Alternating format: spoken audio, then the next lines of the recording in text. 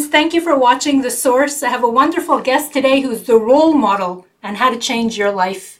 He's gone from being Sharif to being Mordechai Yosef.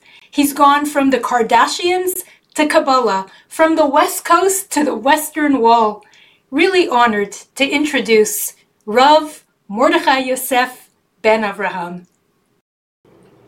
Rabbi, thank you so much for your time. Really, it's an honor. Like I said, it took some time to get here, but we've reached our destination. Thank you for having me on this amazing podcast conversation. You've been doing, and really, just really appreciate being here. Rabbi, you've been through many lives, many incarnations.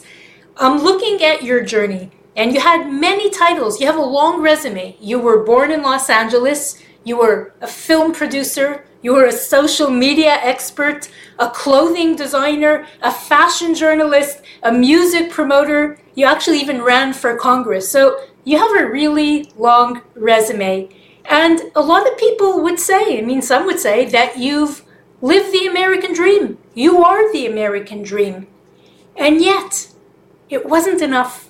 You put all that on the shelf because you found Judaism. It appealed to you in a way that all those other things couldn't. You converted, you became Jewish, now you live in Israel. And Rabbi, I need to ask you, how the heck did you get there? That's a question I'm still trying to figure out. Like, I wake up sometimes and I'm just like, how did this happen? Like, how did I get here? So I have that moment a lot in life in general. And, the thing is, how did I get here? I think years ago. How and the why? Say it again? How and the why? The thing is, like, I really, when you really look at, like, the whole construct, like how, a person gets to a particular point in life, no matter what it is, you have to look at the context. And I think, a lot of it has to do with the religious freedoms that exist in America and how that openness affected a lot of the desires of African Americans to want to seek truth, right? Because much of the reality that, they were given, in America was, under a specific construct, and I to want to understand, the meaning behind things and the truth behind things. And I know this is what I'm being told, but what else is going on? That desire, I think I kind of, as you can hear the sirens in the background, I think that desire is something that, like, I inherited. And I think in my particular generation, under the social conditions that, I grew up underneath, allowed me to, really pursue Judaism and pursue the Torah.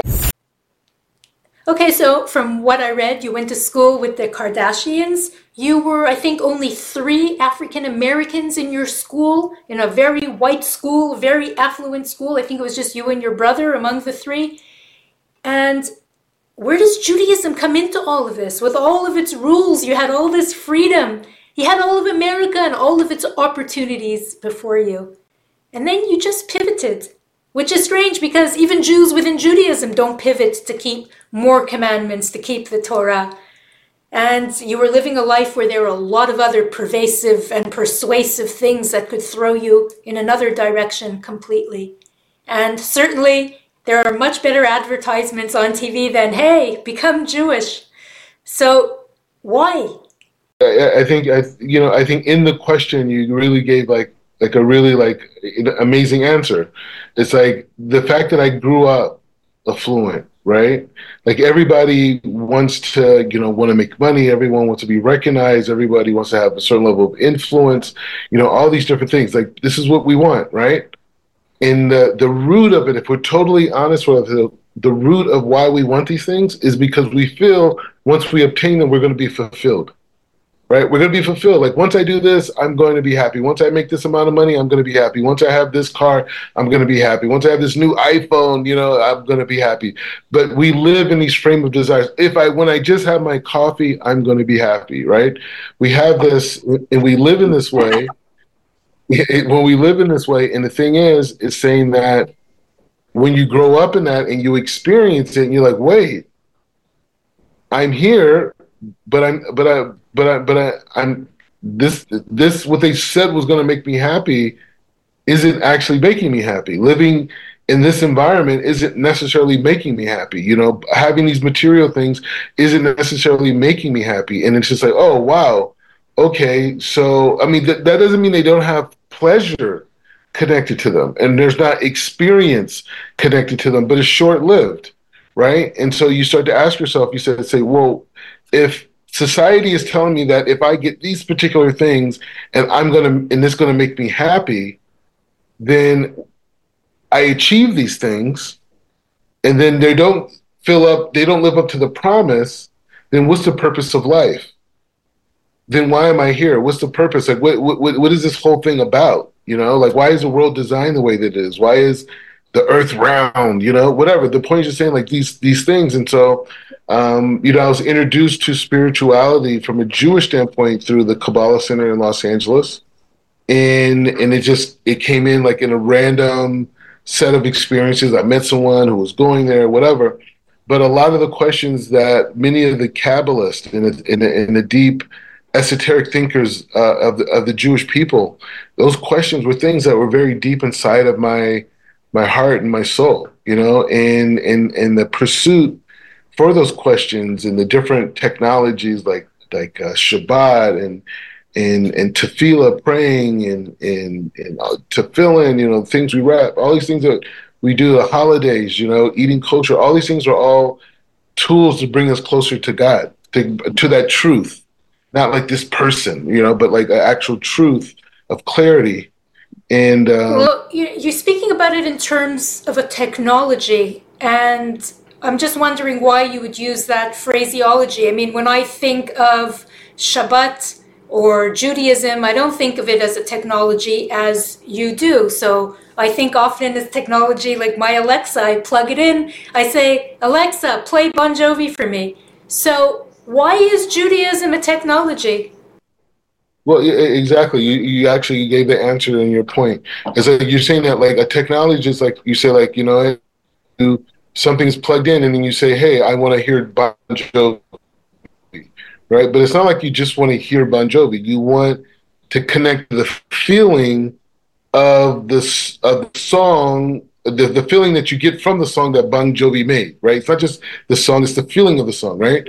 So that technology allows you to plug into that experience.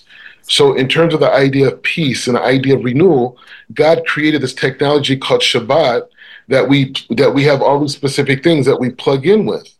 And the things that we plug in with, allow us to connect our soul, our mind, our heart, our body into this experience of Shabbat, this experience of Manuka, this experience of rest. And so we're able to plug into that and then experience this like amazing, elevated spiritual experience on what would be a Saturday, Friday evening type of thing. Adonai Hoshiana. Adonai Hoshiana. This process of maybe becoming Jewish, and by the way, did your whole family become Jewish or just you? I know No. You have a brother? Sister, yeah, I have three brothers and one sister. Is five of us total. I converted like in 2013, so it's been a little bit of almost like a decade. Exactly. With the Shem, a decade, I survived. And so and then my sister, she actually, her and her husband did a conversion earlier this year. And so they converted too, but they're in Atlanta. I didn't have anything to do with it. It's just, That's what you think. Well, I'm saying obviously, like my experience, but they also came through the Kabbalah Center too. It wasn't just me.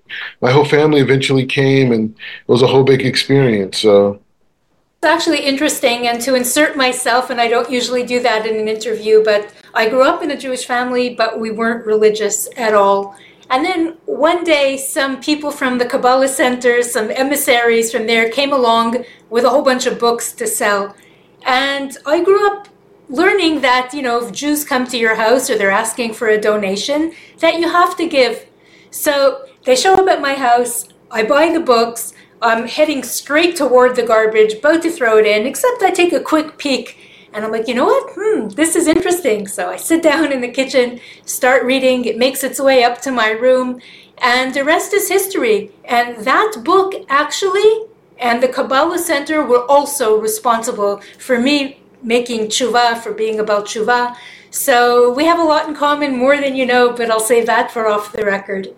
So you had a full life, right? You went out, you had fun, you went dancing, you're a good-looking man, you were young. What was hard to give up? What was really the hardest thing to let go of? You know the thing I was thinking about the other day? I was thinking about, like when you think about it, because, there's a lot of talk of, we're in wars, and we're in wars right now, and you hear a lot of talk about, nuclear warfare and all these, random types of things.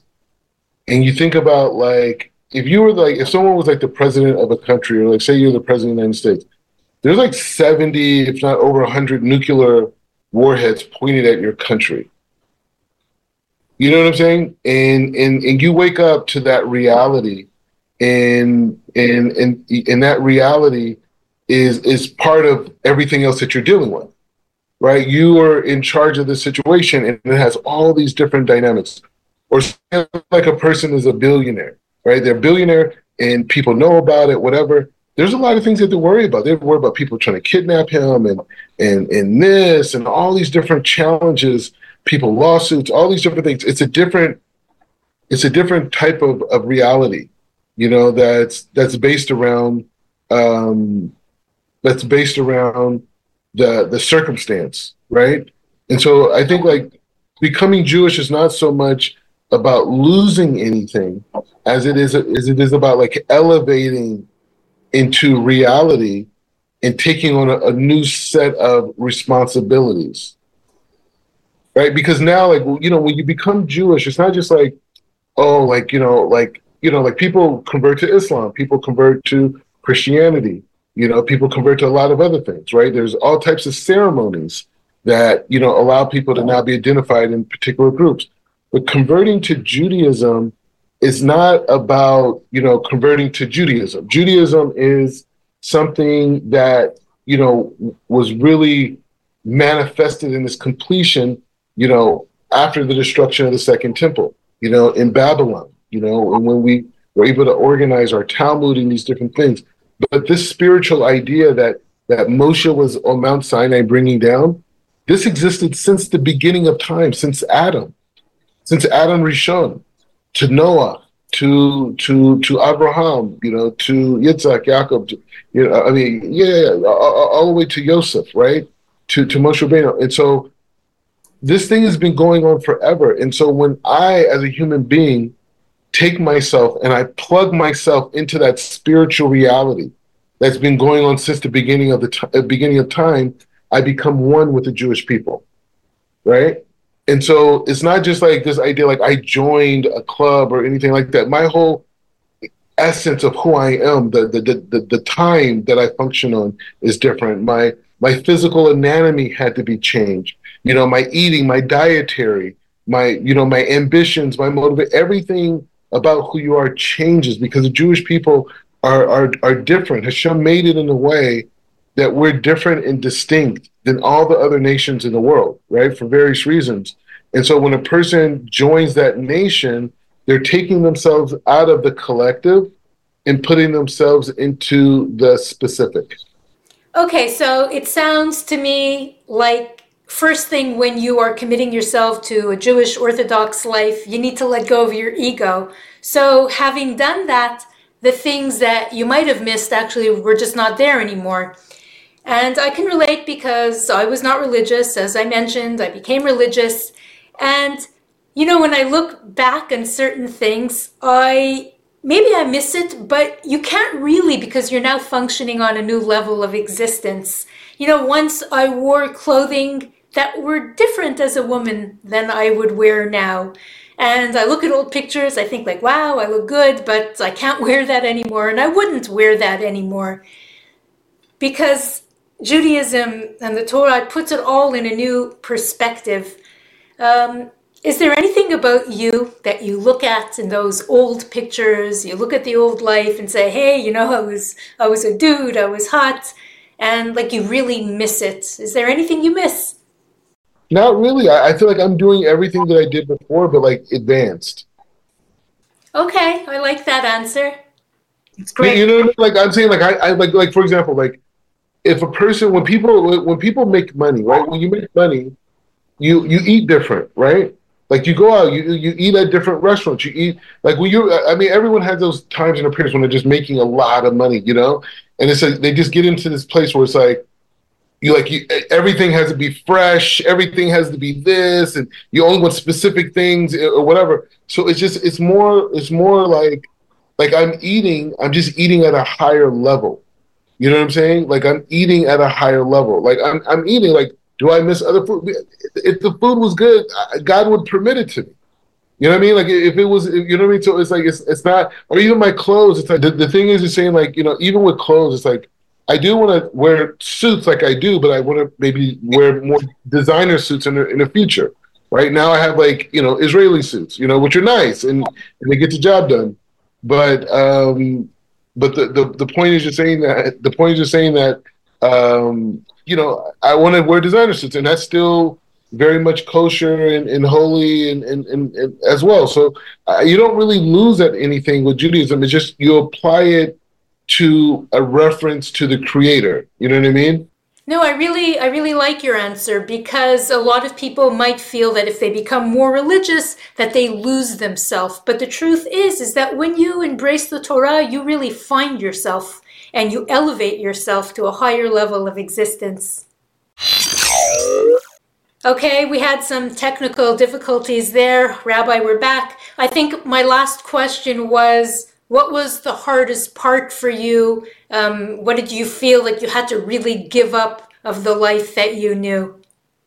Actually, that's a very good question. The biggest part, the hardest thing it was for me to get rid of and accept was, like my new life, meaning that like my goals were different. Like when I first came to yeshiva, I was like, in my like early 30s, you know what I mean? I wasn't like a 19-year-old, a 20-year-old guy, 23-year-old guy, 24-year-old guy, like I've worked in a corporate world. I've, done really humongous deals.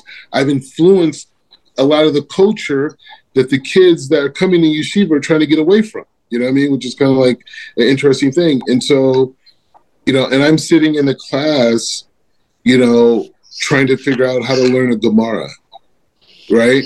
And saying like, okay, wait, why am I doing this? Why am I not just doing another deal in LA right now? Why am I not doing another movie? Why am I not finding the next big, whatever? Like, why am I sitting here trying to understand what this verse in this Gemara is saying in this Mishnah, right? Like, what is the Mishnah trying to tell me, and what's the Gemara? Like this whole experience, right? And in wanting to connect, like it's not like I felt like I wanted to know. I wanted to know how this thing worked, and being put in between. Should I continue on my professional ambitions, or should I put my time into learning about this wisdom that I've invested my life into? And going through that difficulty and like sitting at home at the end of learning all day and saying like, why am I doing the right thing? What should I be doing? Because I ran for Congress before I came to Israel. Like I was a Republican nominee. Like I was there. I had a good, thing. Like it's not even about winning as a Republican. Just being the Republican guy in California itself is a place. And there's a lot of, things going on around that. And so anyway, so I was, I was going to continue that. And so I had to battle that with myself to say like, what's more important to me in my future, to learn how to learn the Torah in yeshiva or to continue on, my career ambitions. And I opted to focus on my learning, but that was a very letting go of my whole career in essence. And, it's amazing. Yeah, it shows how much I love Hashem. It really does. Okay, so Rabbi, I read that, and maybe the article was wrong, but you had some resistance before you decided to convert to Judaism. I mean, you were into it for a long time. You studied at the Kabbalah Center, I think, for 8 years. Your whole family did as well, or most of your family. But still, there was a resistance despite all this information, all this knowledge, all this appeal. So my question to you is, what held you back from moving forward? And also, even more importantly, what was the convincing argument to get you over the line? One of the things I'll say is, before I converted, I was with Rabbi Moshe Hafuta of Dot Torah based in Los Angeles. And I spent, a lot of time with him. But a lot of time before that I spent at the Kabbalah Center. I spent it, with the Rav Berg and his kids, Yehuda, and a lot of people. I grew up with him. I was there for 8 years. And one of the things that really affected me when I was there was that the Rav was able to, show this reality of, what the world was in terms of like seeing like how kind of like dark everything was, but at the same time showing this like tremendous potential that existed in the world. So it wasn't about like, just being religious and doing these precepts and keeping these laws. It was like, no, like, you want to make your vessel pure so you could go out and affect change in the world. And you could bring light into the world. And you could bring light where there's darkness. And you could transform yourself and these things. And I'm just like, 22 years old, 23 years old, hearing this. And I'm like, whoa, this is insane, and this Kabbalah, these meditations, and the Zohar and all this stuff. I'm just like, dude, this is next level, coming from the suburbs. My mom's an academic, my whole family's a highly educated people. So it's not like, academia was like some like big deal to me, something to aspire to, it was like, it was much more than that. But the point is just saying that, it was that ability to utilize the spirituality and the directions of the Torah to make your life part of the positive change and contribution in the world. So that was the thing that got me in, was to be a part of this positive change. Oh, by the way, you keep Shabbat. Oh, by the way, you have Rosh Hashanah. By the way, you have Pesach. But it was about being a part of this positive change and this holy change of bringing light into the world. And it just resonated with me on such a deep level. So, Rabbi, this is your book. I read it. I loved it. I was truly inspired by it. It's so deep.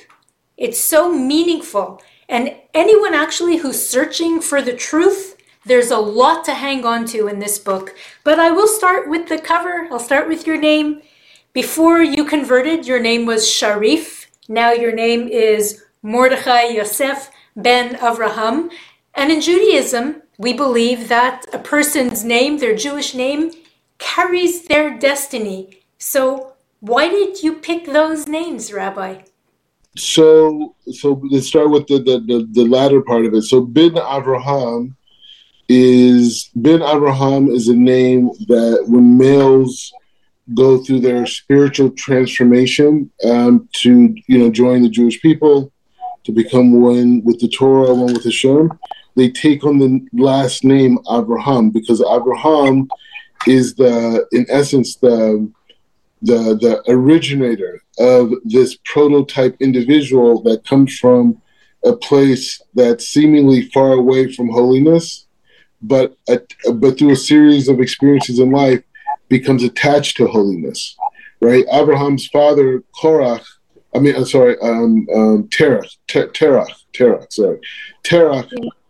he was like a chief idol maker. Like they were like humongous into idol worship, right? And Abraham became known as a person who fought against idol worship, right? So he came from a particular reality, and then he transformed himself to see that reality he came from was not, was not kosher, right? And so most people who go through the process of joining the people have that Abraham, and if they're a woman, Sarah, experience, right? And so the name Abraham, so we take on that spiritual journey, that path, and we link ourselves with Abraham as our father. And so Mordechai was a name that was suggested to me actually when I was at the Kabbalah Center through the Rav. And the name Mordechai is, the way it was explained to me is like the word more. You could break Mordechai into two parts, more and Dechai, right? So more was one of the 11 spices that was used to cleanse the temple. So more is a mechanism of cleansing, right? And then, but it also has the same gematria as the word sofek, which means doubt in Hebrew, right? So this idea of cleansing doubt, right? And Dechai in Aramaic means to cleanse, right? And so my teacher said to me that this name, every time I hear the name Mordechai, that it should remind me and it should remove an aspect of doubt that I have about my contribution in this generation. Okay? Your book is called Mind of the Black Jew. It's not called A Black Man's View on Judaism. It's not called The Jewish View on Judaism. So both adjectives, black and Jew, they define you. They mean a lot to you. I want to know how you feel that your experience growing up in America as an African American has actually made you a better Jew, and vice versa. The thing is I think, African Americans have a very, very unique opportunity when it comes to spirituality, because, one of the things, and this is my personal opinion, one of the things that blocks sometimes the progression of people is culture, right? Because culture kind of creates this kind of like finite articulation of how experiences should go and traditions. And these things are very important. These things are very, very important, especially when it comes to practicing the Torah. But I'm saying as in terms of world society, there's a lot of different cultures that reject new technologies and innovations because of cultural, outlooks. And so African Americans, when we think about it, like so much of our identity has been a response to the conditions of North America, right? And so when it comes to like our relationship with God, we've never really been able to articulate it ourselves. Christianity was something that, most of us, our ancestors learned about on the plantation. Islam was something that kind of came as like, in the 60s and 70s, it's kind of like part of like Black liberation theology and that movement and these types of things. But it was still something that was like Arab, something that was, you had to change your name to Muhammad or Abdullah. You know what I mean? It was still something over there.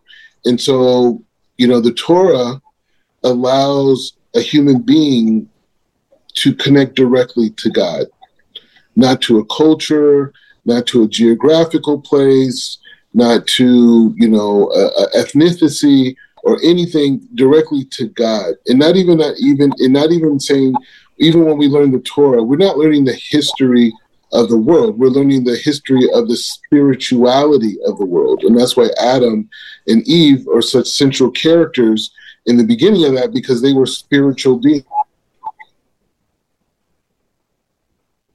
Oh, we had a technological... Okay, you're there?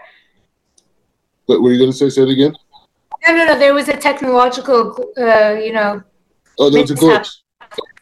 Okay. Yeah, now we're good. We're good. So I was going to say, like, for the African American experience, the idea of Adam and Eve, right? The Torah is giving us the spiritual chronological history of planet Earth to show us how we are where we are at today, and it goes all the way to the Tanakh, through the teachings of the Talmud, all the way to, current day writers. But it's one link to understand the spiritual progression of the world. And so for me, I think for African Americans, I think Judaism is something that is very, intriguing, because it allows us to establish our relationship with God as an individual and connect ourselves to the goal of the Torah itself, which, has this enveloping idea through, communicate to our sages of world peace and unity and oneness and justice and freedom and, all these other type of ideas. Okay. Myself personally, as somebody who tries to bring Jews closer to Judaism, an answer that I often get is, I'm a good person. That should be enough for Hashem. I have a good heart. I'm nicer than the religious guy next door and a lot of other religious people I know. So why isn't that justification enough to dismiss the entire Torah and just actually be a good person? The thing is, two factors around it. It's number one, if a person says that it matters if they're a good or bad person, that thought itself should say, okay, so what does it mean that I am a good person, and who am I being good to, and why is it good to be good, right? Why does that exist? And maybe someone could say, oh, well, because, I don't want to, break the laws, of the city or the state or the country. And another person may say, hey, I believe in the laws of the universe, and all that, those things are true. But the idea of living this life, right? Because we're talking about a lifetime. We're saying, like, am I in this lifetime just to be like a good person? Like, is that what I'm here to do, just to be? And there's nothing wrong with being a good person. But, like, am I in this life for that? Or is there a different reason why God put my soul into this body, into this reality right now?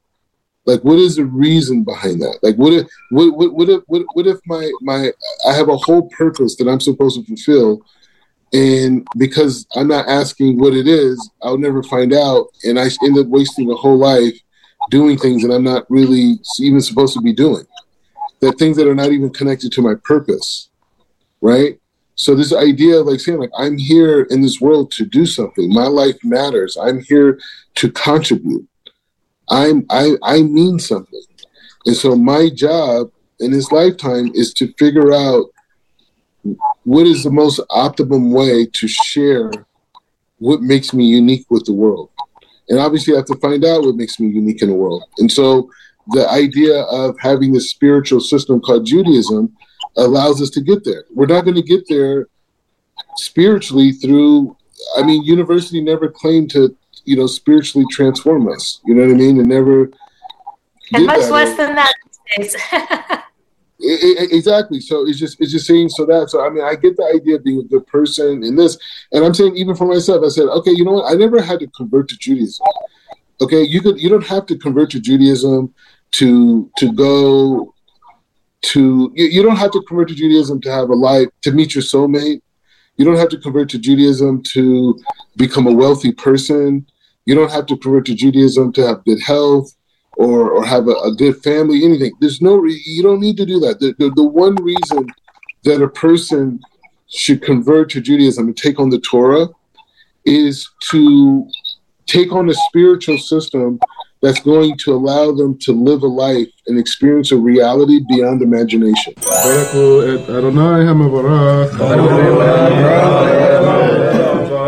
Baruch Adonai Hamorak V'Olam Vayeh, Baruch Atah Adonai Hil HaKolam, Asher B'Kabbalah Mekolamim Natan Torto, Baruch Atah Adonai Noten HaTorah. Amen. Okay, so on Facebook, I'm known as the Queen of Questions. I have a few more questions. We can try and gloss over them quickly. You're not born into the Jewish faith.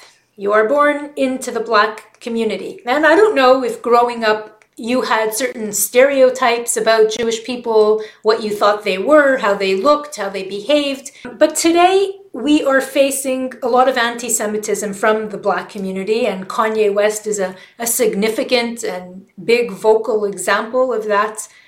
And personally, I feel that if I would sit down with him and have coffee with him, we could be friends, and that he would love Jews, or I can enlighten him. I really think we'd be friends. So somebody who came from a different background, I'm just curious what you think we should do differently. I mean, we've been boycotting people who are anti-Israel, anti-Jewish. We combat them on social media, on real media, but it doesn't seem to be all that effective. And my question to you is, what do you think we could do better? Yeah, I mean, that's another great question.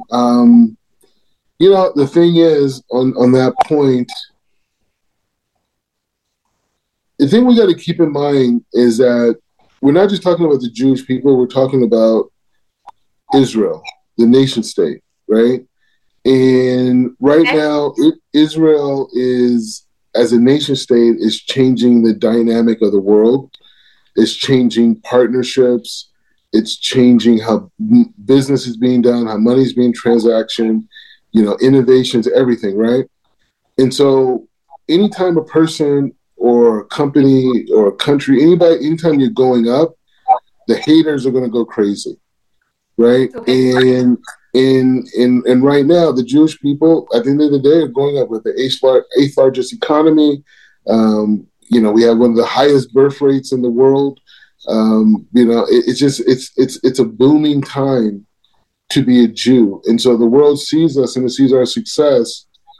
And the success of the Jewish people reminds the non-Jew that a lot of the ideas that they were told about themselves and even maybe their spiritual system is not true, right? Because the basis of Christianity is saying that, like, oh, well, the Christians are there because, God left the Jews, right?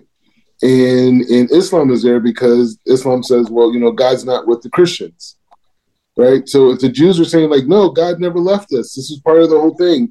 We had to go through diaspora. We had to go through this whole, ring around the rosy type situation, and end up back in, Eretz Israel and build. And it's like, now you're seeing that. And now that upsets you, right? And then you look at all the abuse that all the nations have done, to the Jewish people, that they've done, to our ideas, to, our way of life, right? And then they have to look at themselves and say, well, either we were wrong the whole time, or we were right, and we're still right? And so, as we advance as people, it just upsets them because they have a narrative of the world, and it's based off of us either not being here or us not being successful, and that's why they love,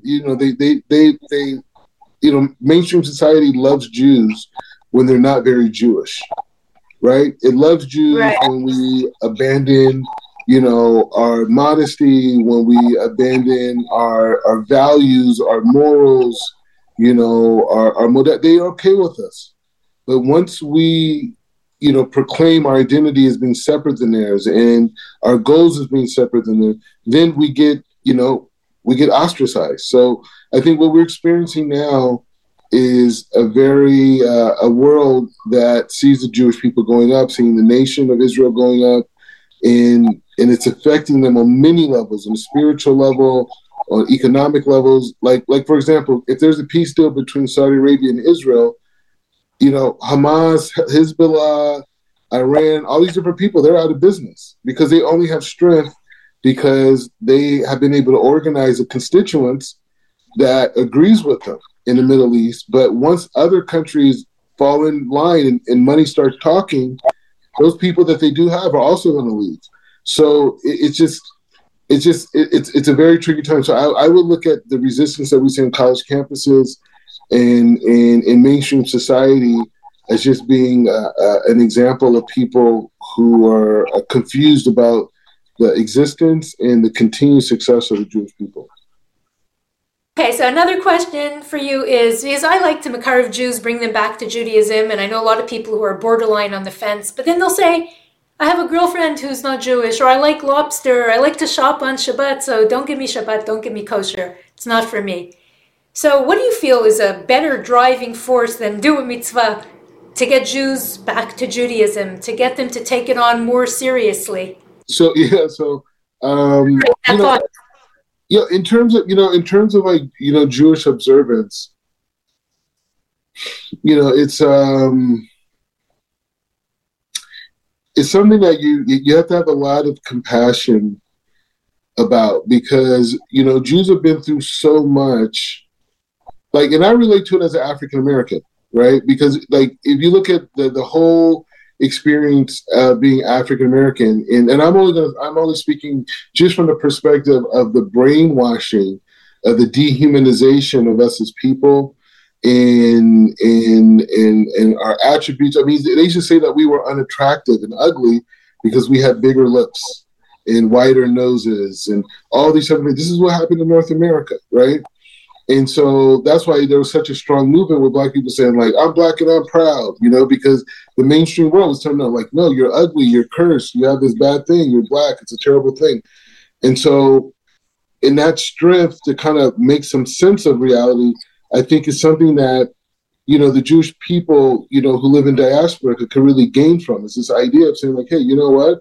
How much has this system and this reality that we've been surrounded by for, you know, thousands of years, how much has it affected us? How much has it affected our connection to ourselves, to our identity, to our self-perception, to our psychology? And how does that connect to this experience of my Judaism? Because if I say, like, hey, you know what, it's not important if I am with a Jewish woman, is that a perspective because that's coming from my place of personal truth? Or is that a byproduct of the conditioning that I've experienced in the diaspora and my family's experience and my family's experience? Even if they marry Jewish, still those effects of the making my Judaism not significant, eating kosher. You know, it's like, well, why should I eat kosher? Who cares? Everybody else around me doesn't eat kosher. You know, right. Everyone else is doing the thing, so why should I do it, right? And so it's like these types of challenges that a person has to ask themselves. And if I wanted to keep kosher, why is it so hard? Why do I feel so much resistance in myself? What is going on with me that this action creates this type of response out of me? What potentially can I learn from it? You know, and so. So these are the things, you know. I mean, you know, people have to. You can't convince someone to do something that's true to them. You know what I mean? Like you can't convince someone to do something that's true to them. And it's like, you know, when it comes to observers, if somebody wants to learn about it, okay, then you could give them information. You can say, this is my experiences, this is what I did, whatever. But a person who doesn't want to do it and a person who doesn't want to know, you know, that's where the light of people like ourselves who do keep the Torah, that's us keeping it ourselves and being sincere about it and being besimcha and being happy and projecting positive light into the world. That's where that comes in, because the desire has to be aroused. Right? Like you can't just go to a person. What? I didn't hear that part. The desire. Yeah, the desire has to be aroused. Right? Like a person has to have a sincere desire to connect. And I think that sincere desire is aroused when people like ourselves are keeping the Torah. And we're being sincere, and we're treating each other with respect, and we're treating each other with love, and we're being patient with each other, and we're accepting that all of us have unique processes of transformation and correction. And, you know, from that space, you know, we want to engage with each other, right? And that light that comes out of that can affect our fellow Jew who's far away, and all of a sudden he feels it, and it's like it may not be equatable in scientific terms, but when we do mitzvahs, it sends an effect, and it protects and it heals and it inspires people in ways that are not calculated by, you know, traditional science. So that's for that part. Rabbi, I can't begin to thank you. You're so worth the wait, and I don't know if I let you say everything that you wanted to say. You're welcome to say more on any front. Thank you for your book. Thank you for this interview, and thank you for you. What's the next book you're going to do? You know, the thing is now, what I'm really thinking about is really doing a book on my my spiritual journey to the Torah. Like I really do. I wanted to write more like technical books and academic type books, but I just feel like it's so important to not just write like my life story, but really put it in a context where everyone should go on their own spiritual journey. Jewish, non-Jewish, says, I think this is the path of world peace and bringing Mashiach, is this idea of when people say, you know what, I want to find out what the truth of the world is for me. And they leave the construct that they were presented with to find their construct. Now, they may find overlap or they may accentuate the construct, but everyone should go on their own spiritual journey. And so I want to write my story in a way that empowers people like a manual on how to reassess life and to go on their own path of defining their own truth. Okay, sounds great. If you ever need a ghostwriter, here I am. Rabbi, thank you. It's the beginning of a relationship. Thank you so much. Thank you really very much. May Hashem bless you and your family always, and you should only go from success to success. Amen. Same to you. Same to you. Same by you. All the best.